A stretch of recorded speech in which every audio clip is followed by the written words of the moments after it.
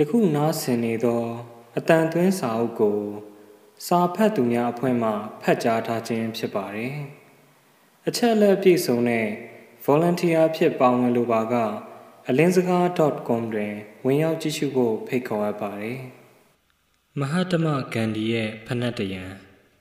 တနေ့မဟာတမဂန္ဒီကြီးခရီးသွားရန်ယထာပေါ်အတက်မှာသူ၏ဖနက်တစ်ဖက်ကျွတ်ကြပြီးအောက်တန်လန်းပေါ်ကျသည်ယထာကထွက်ဆပြုနေပြီဖြစ်ရာသူကောက်မယူနိုင်တော့ဘေးလူတွေငေးကြည့်နေကြစေဂန္ဒီကအေးအေးဆေးဆေးပင်သူ့မှာကြံနေသေးသည့်ဖနက်တစ်ဖက်ကိုချွတ်ကာစောစောကကျွတ်ကြခဲ့သည့်နေရာဘက်စီသို့လှမ်းပစ်လိုက်သည်ဟာဘာလုပ်တာလဲခရီးသည်တယောက်ကမေးသည့်အခါ